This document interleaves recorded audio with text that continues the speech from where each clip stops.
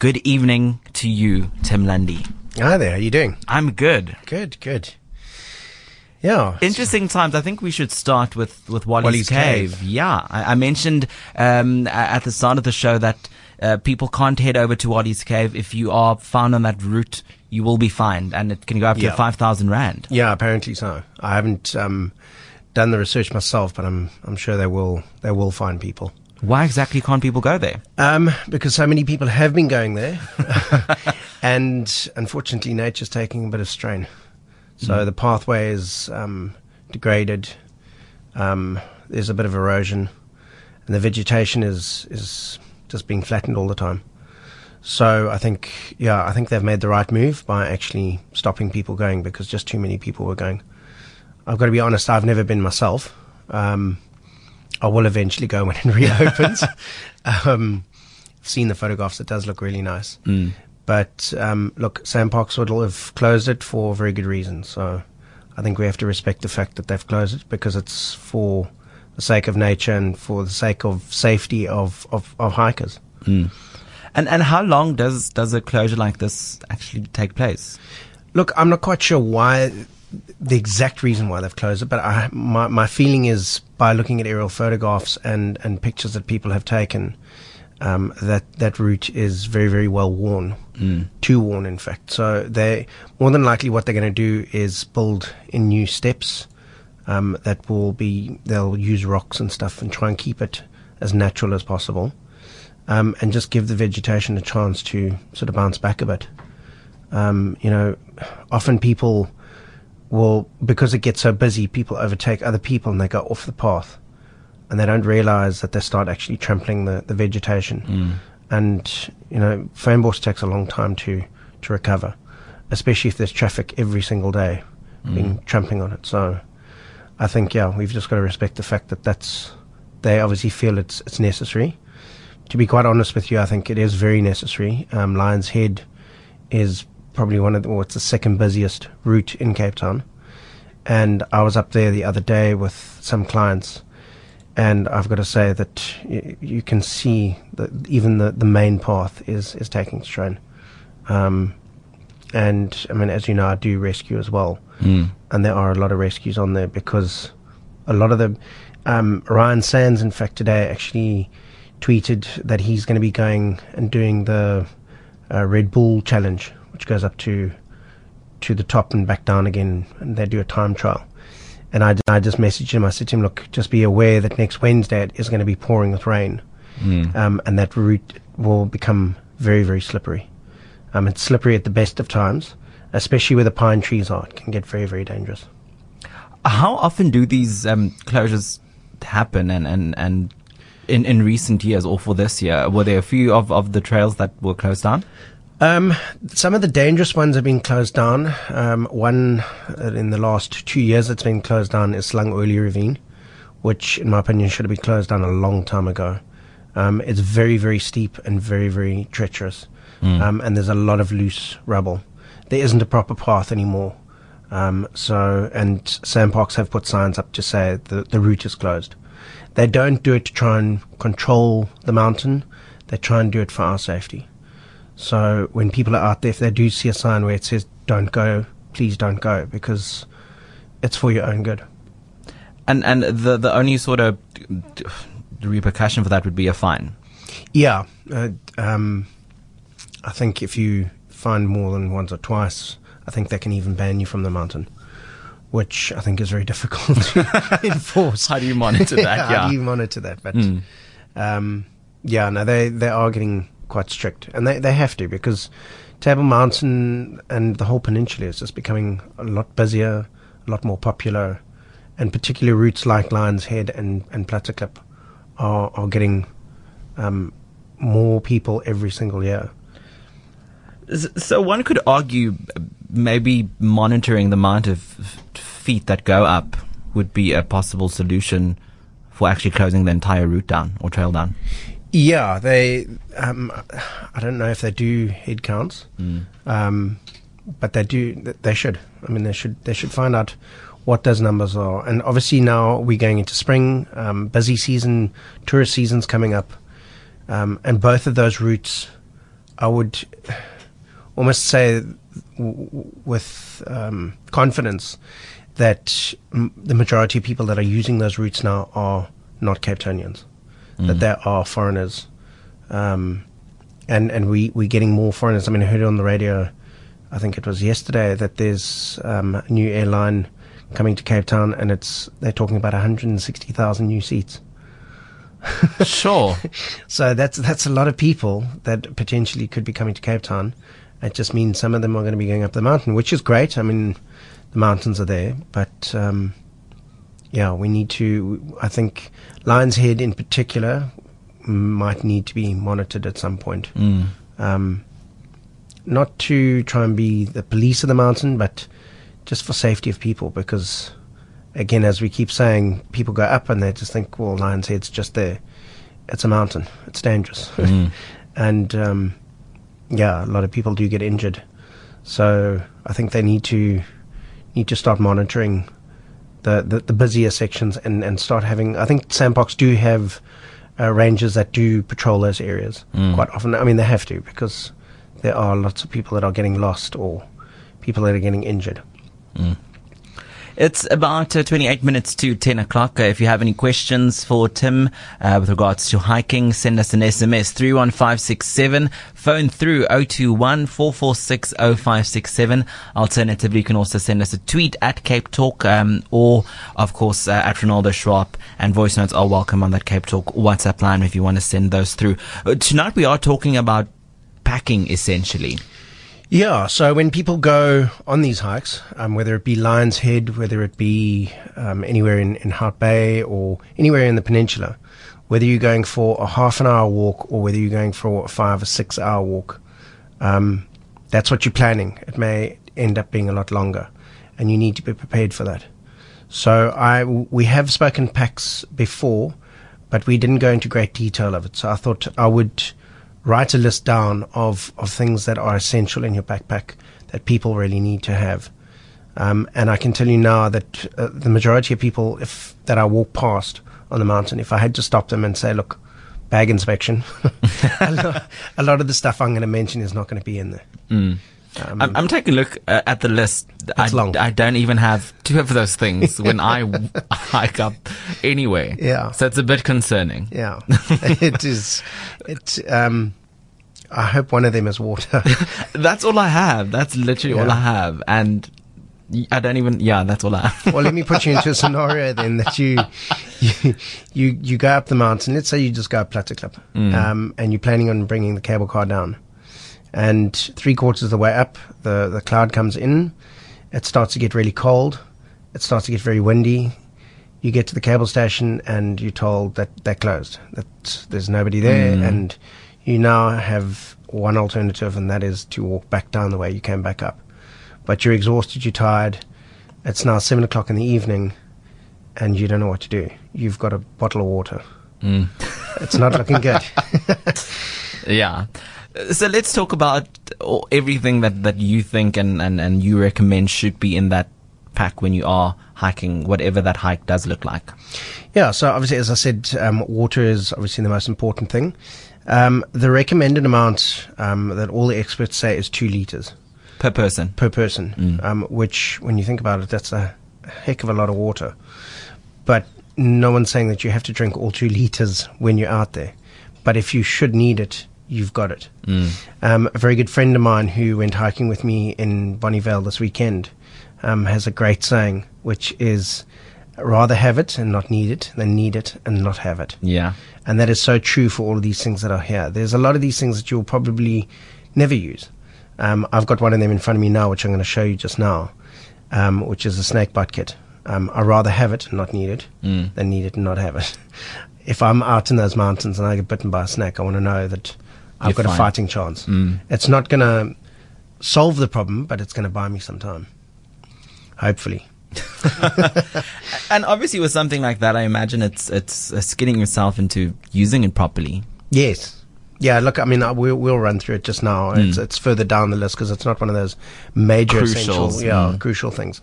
And then obviously with the water goes food. You know, often we have people going out there and then they feel weak and they've got no energy left and they've got nothing to eat. Or they go out, it's now got dark, they've got no headlamp, they've got no food. Things are not looking good for them. It's just getting worse and worse for them. So the kind of food that you should really have is fruit is very good for energy. Energy bars, trail mix. I know Clicks have got those little trail mix things. I think Pick n Pay have now got them as well. Tiger Brand, I think, makes them. And it's like a mixture of nuts and dried fruit and stuff. And those have got huge amounts of energy in it. I had one the other day, and that's all I actually ate while I was on the trail for 3 hours. I didn't at any stage feel hungry to eat anything else. So it's really good for that kind of thing. And then cold meats. I always love taking cold meats. It's like a real treat when I'm on the mountain. If I've had a braai the night before, just take some of those cold meats and put them in a container and then have them when I'm up at the top. And maybe I'm just being very nitpicky. What happens if it's an extremely hot day and with something like cold meat? I imagine you're not hiking that long. I just answered myself. Scrap that question. Well, yeah, sandwiches as well. I also like to take sandwiches. And I get a bit lazy. I stop at the engine garage and grab myself one of those ready-made ones because they're packaged as well. So I don't need to worry about that. Biltong's also a nice one. The problem is don't have too much biltong because it will make you thirsty. And you don't want, then you start taking more water than you actually really need to. So you can end up being dehydrated because of it. And that would also speak to something like salted nuts, rather. Not. Yeah. I mean, have 50 grams of, and you can buy packets where they're 50 grams. Yeah. That's more than enough. That'll get you through a trip. But I'm not saying take just the nuts. take a variety of things. I mean, ideally you should have enough food. For 2 meals. So one that you're going to be eating, and then sort of an emergency meal that should you need it. That could help you out. I mean, when you finish the trail, you get home, you can just take it out, put it back in the fridge, or put it back in the cupboard, or whatever it is. But rather, again, have it and not need it. Yeah. And then moving on to clothing, your rain jacket, definitely one of those things that you leave in your rucksack. It never leaves unless it's raining. So that's the only time you put it on. When you're finished, dry it out, and then put it back again. There's so many times where it's been beautiful and sunny, and within 45 minutes it can turn, and all of a sudden you're in a shorts and t-shirt, and it's pouring with rain. Hypothermia is not a joke. So rain jacket is always one of those things that should always stay in your pack. Rain pants. What are those? So they're like rain. It's like a rain jacket, but it's for your pants. Yeah. The only problem that I find with them is A, they can be very, very expensive, and B, the ones that I've got I only really use when it's really pouring down with rain, because they're waterproof. And you're walking all the time, you're generating a lot of heat. You start to sweat because there's no way of any moisture getting out. So, of course, you end up with very wet pants. Not because of the rain, but because you've been sweating so much. So I only ever use them when it's absolutely bucketing down. If it's a light rain, then I don't bother taking them out. I leave them in. The pants that I've got are hiking pants, so they do dry and are breathable quite easy. Yeah. So, It's about 20 minutes to 10 o'clock. The number to phone through to your studio is 021-446-0567. We have Colleen on the line from Greenpoint. Good evening, Colleen. Hi there. Hi, Colleen. And to your guest, thank you so much for all the practical advice. It's so amazing because you don't think of all these things when you go hiking. Yeah. So, good to keep in mind. What I would like to know is, I'm a temporary resident of Cape Town and just a recently soon incorporated hiking enthusiast, but I've limited time over in Cape Town. So according to your guest, it sounds like you've hiked the most amazing places. What would your top 3 list be of what I need to do, excluding the Table Mountain routes that we do? What is the best experiences that you've had on hiking? What do I need to do before I go back, before I leave Cape Town? One of the routes that comes to mind straight away is Chapman's Peak. You can go on Chapman's Peak Drive and you can get a day pass. And then when you get to where the guy checks your ticket, there's a parking bay on the left, and that's where the route starts. Okay. And you can go up. It's about a 3-hour hike. Do it on a really sunny day where it's nice and clear, because the views are spectacular. Noordhoek Peak, which is in Silvermine. Oh yes, I've done that one. It's beautiful. Yes, yeah, no. So it's a fantastic. Elephant's Eye Cave is also a very good. Yes. On the other side.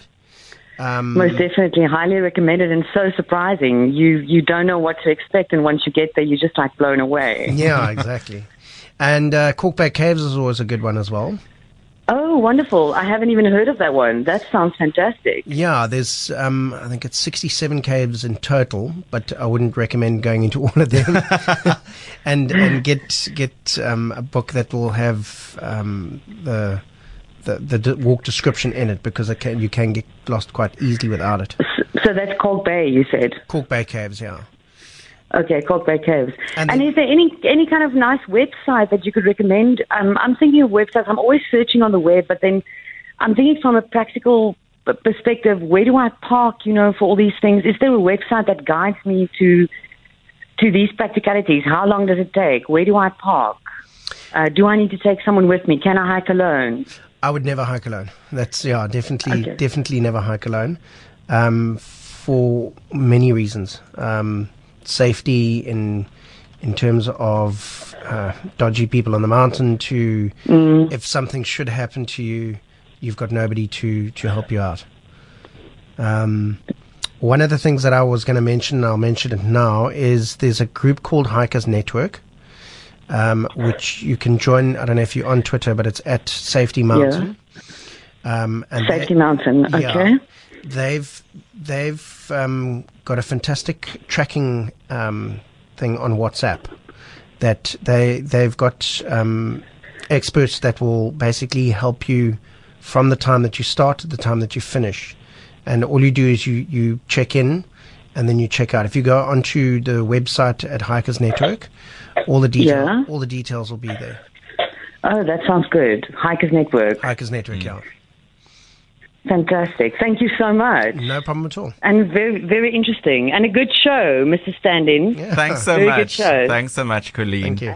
Okay. Keep well, guys. Cheers. If you have any questions for Tim Lundy, you can also send us an SMS 31567 or voice notes and text messages on that WhatsApp line 072 567 1567. We have an SMS, Tim, asking, are there any ghosts on Table Mountain and other mountains in Cape Town? Are there any ghosts? Did you see any? Funny you should actually say that. My father once was walking on Smuts Track, and, well, he was walking alone, which again was one of those things that you shouldn't do, and was one of his rules that you shouldn't do, but he did. And the mist was really, really thick.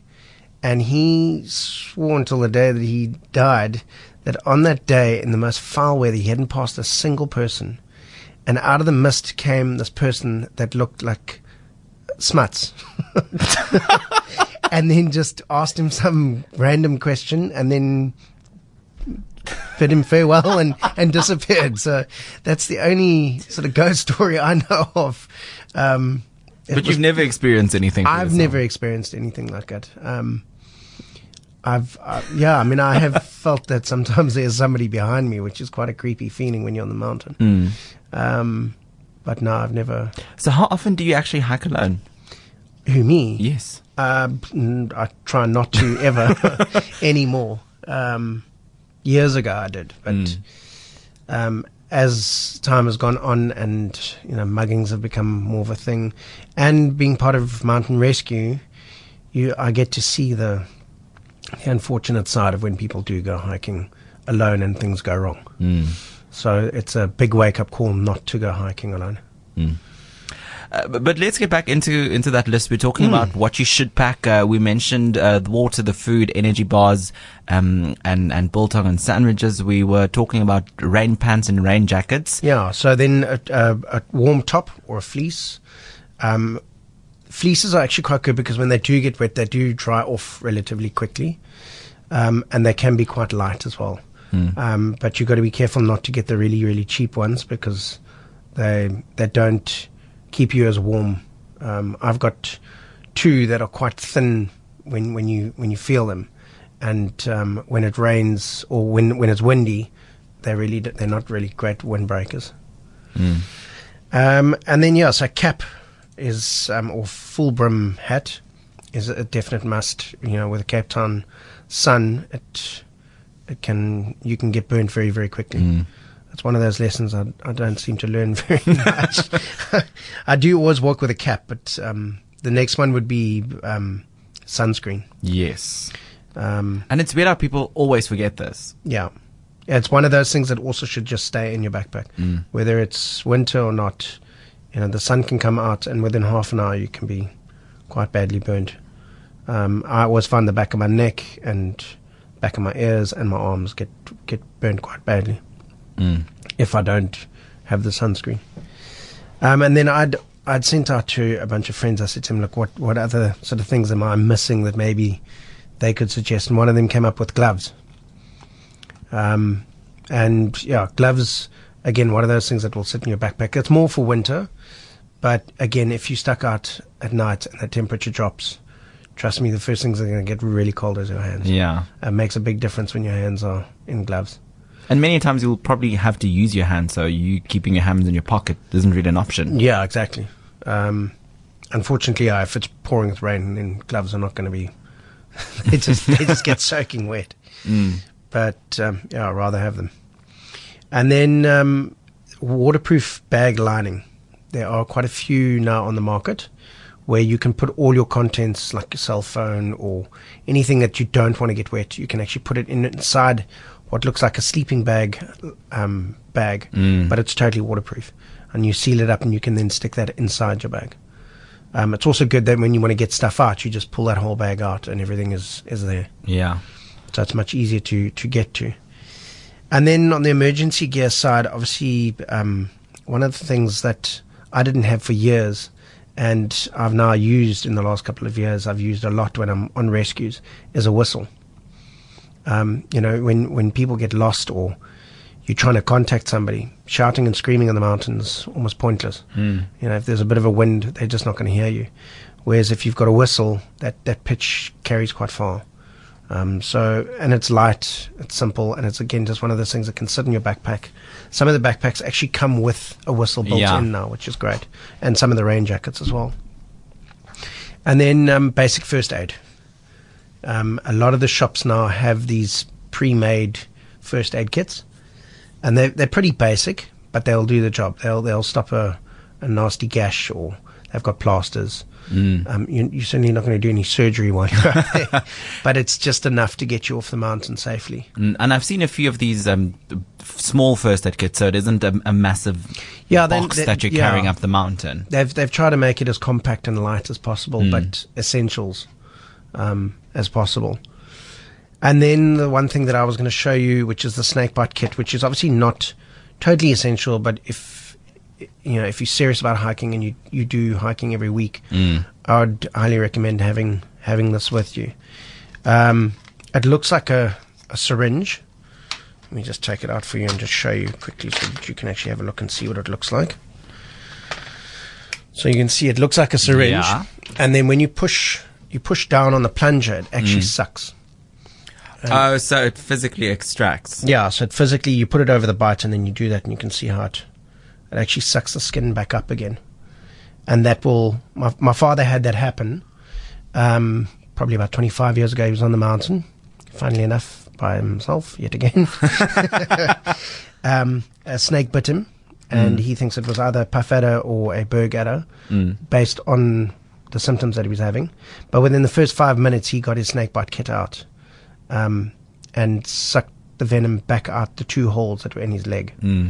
And he then got off the mountain, went to the doctor, and the doctor looked at him and said to him, well, I don't quite know what you want me to do, because by this stage, it had been in over an hour. He should have started to show some sort of symptoms. Yeah. And he wasn't. And he said, well, I can't treat you if you're not showing any symptoms, because I don't know what to treat. Because different snakes can give you different bites and different symptoms. Yeah. We quickly have to take this call from Gerald from Clifton. Good evening, Gerald. How are you doing? Good evening. I'm well, thank you. Just a tip. I'm not a seasoned hiker, but I've been running for many years, and I knew your dad. Oh, okay. Not your dad, Tim's dad. He used to. Yeah, we were photography-wise, we were quite reasonably friendly, acquainted, I would say. But just a tip that have a sort of a shot list of the stuff that you have to take with whenever you go hiking. Print it out, have it laminated, and keep it in your rucksack so that when you prepare to go for a hike, you've got a list of all the stuff you should take. So you have to keep trying to remember from the last hike what you should take with. Yeah, absolutely. That's just a permanent sort of list in your rucksack. Yeah. But thanks very much. Very interesting chat. Great. Thanks so much, Gerald. Thank you. Something like that being extremely practical also, and like he mentioned, you can just also clip that onto your bag. Yeah. Laminate it, and you sort of tick that off every time before you head into the mountain. Yeah. Look, I mean, if you do hike at least once a week or once every 2 weeks, after a while it does actually become second nature. You sort of go through your pack and check the side pockets, and everything has its sort of compartment where it should be. But a laminated list is definitely a fantastic idea. I've got one for when I do weekend trails, mainly because there's just way more stuff that you have to, and I just can't remember half of it. So yeah, the laminated list is definitely a great idea. Yeah, and then just going down the list here. So yeah, so a multi-tool is also a fantastic thing to have. I've got two multi-tools in both my separate backpacks. So what are those? So it's like a Swiss Army knife, or you know, you can use it for all sorts of things, different purposes. I mean, they've got tweezers, they've got pliers, they've got whatever sort of instruments that you need. Knife. You've even got a little saw on it if you need to cut up firewood or whatever. But it's a great tool to have that's in your backpack. I've got one that's actually got a flint on it as well, so that you can, in case of an emergency, start a fire if you need to. A controlled fire, not one to start to set the mountain alight. Yeah, and then one of the things that a friend of mine, Mike, that I learnt, and funny enough, when I started taking it, I've now used it twice, which is duct tape. Why did you use it? I saw it on the list, and that's actually where I wanted to start. How, what, why? So duct tape has all sorts of uses. If your backpack tears, you can patch it up.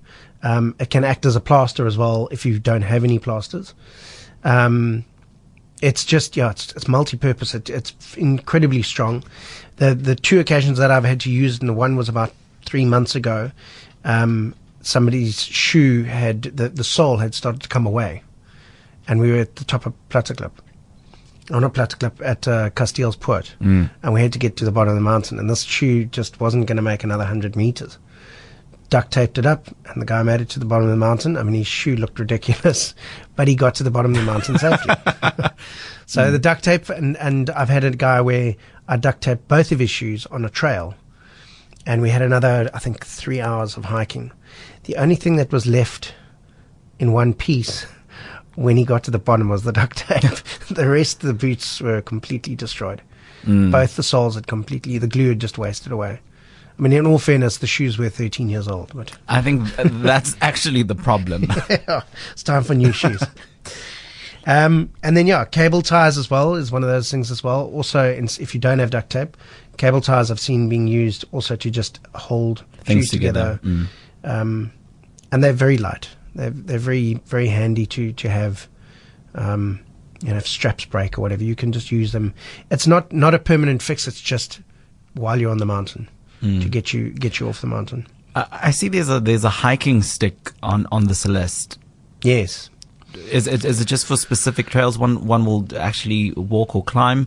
And where does one get a hiking stick? Is it physically a stick, or can one? They've become quite advanced now. I've got one that actually folds up into 3 pieces and sits permanently in my backpack. Incredibly light. I don't use it. I used to use a hiking stick, and about 5 years ago I was hiking up Llandudno Ravine, and I got to the top, and I'd been warning these guys it was a very dangerous route up and please be careful, and I took 3 steps at the top and I sprained my ankle. And 2 weeks later, I then tore 3 ligaments in my other ankle. And when I went to the biokineticist, I said to him, look, this is what's happened. And he said to me, by any chance you hike with a hiking stick? So I said, yeah, funny enough, I do. And he said, let me guess, on the day that you sprained your ankle on the mountain, you weren't walking with it. Because he said to me, you've been walking with it for 3 years. So all that's happened is the hiking stick has taken over from your ankles. Yeah. And what's happened in 3 years is that your ankles have got weaker and weaker. It's not to say that hiking sticks are bad. I'm just thankfully too young to have one. So he said to me, in later years, he said in later years, definitely use it. Reintroduce it. Yeah. And I mean, I carry mine because, and I've given it to other people that, they've twisted the ankle a little bit, then it helps. So it's also one of those things that it is very good to have with you, should you need it, or even if you're just feeling like you need that little extra bit of support. Hiking stick is very good. With a few minutes left, let's quickly run through the rest of the things in this emergency gear kit that you would recommend. So compass, but unfortunately compass is not really any use if you don't know where you are and you have no idea. I think a map would be better. So a map would go well with that. And I always tell people, rather take a map with you, especially if you're going with people who don't know. So if you do become unconscious for whatever reason, they can then have a look at that map and figure out exactly where the heck you all are. So it's always good to have a map, even if you know the area really, really well. You should always have a map with you. One of the non-real essentials is GPS. The reason for that is because they can be unreliable. The battery can die. The satellite reception is not so great. So it kind of tells you're standing on the side of a cliff when you're actually 200 meters away from it. Two-way radios is another thing that I use quite a lot when I do hiking trails where I've got large groups of people. It's just because nobody walks at the same speed. And it's very difficult to try and control a group when there are 15 people and the guy in front is half a kilometer ahead of you. You can't exactly tell him to slow down. So you just get onto the radio and just communicate that way. Communicate, and you can control. I find I can control the group much easier that way. Obviously, cell phone is one of those things that everybody has. And there's all sorts of apps and stuff that you can use on that. A charging bank, definitely. Yes. Yeah, if you've got a smartphone, get a charging bank. Otherwise, you're going to run into all sorts of problems. Because people do want to take pictures on their phones as well, so the battery life goes like that. No, exactly. And if you're going to be using GPS on the phone, that'll just absolutely destroy your battery. So charging bank is definitely one of those things that you have to have. One of the things that I now have in all my backpacks, I've got a rescue pack, a trail pack, and a day pack, is headlamps. Before I became a guide, I'd never done any night hiking. And if you've never done night hiking before, trust me, day walking and night hiking are two very, very different things. Same path, totally different experience. And it can be, the stakes are completely different. It can be very, very challenging. Very difficult sometimes to get used to because your world is only 1.5 meters wide, arc. Wherever your head turns, that's the light. On that note, I'm going to have to wrap this up. We can actually speak about this for another half an hour, but it's been lovely having you in studio.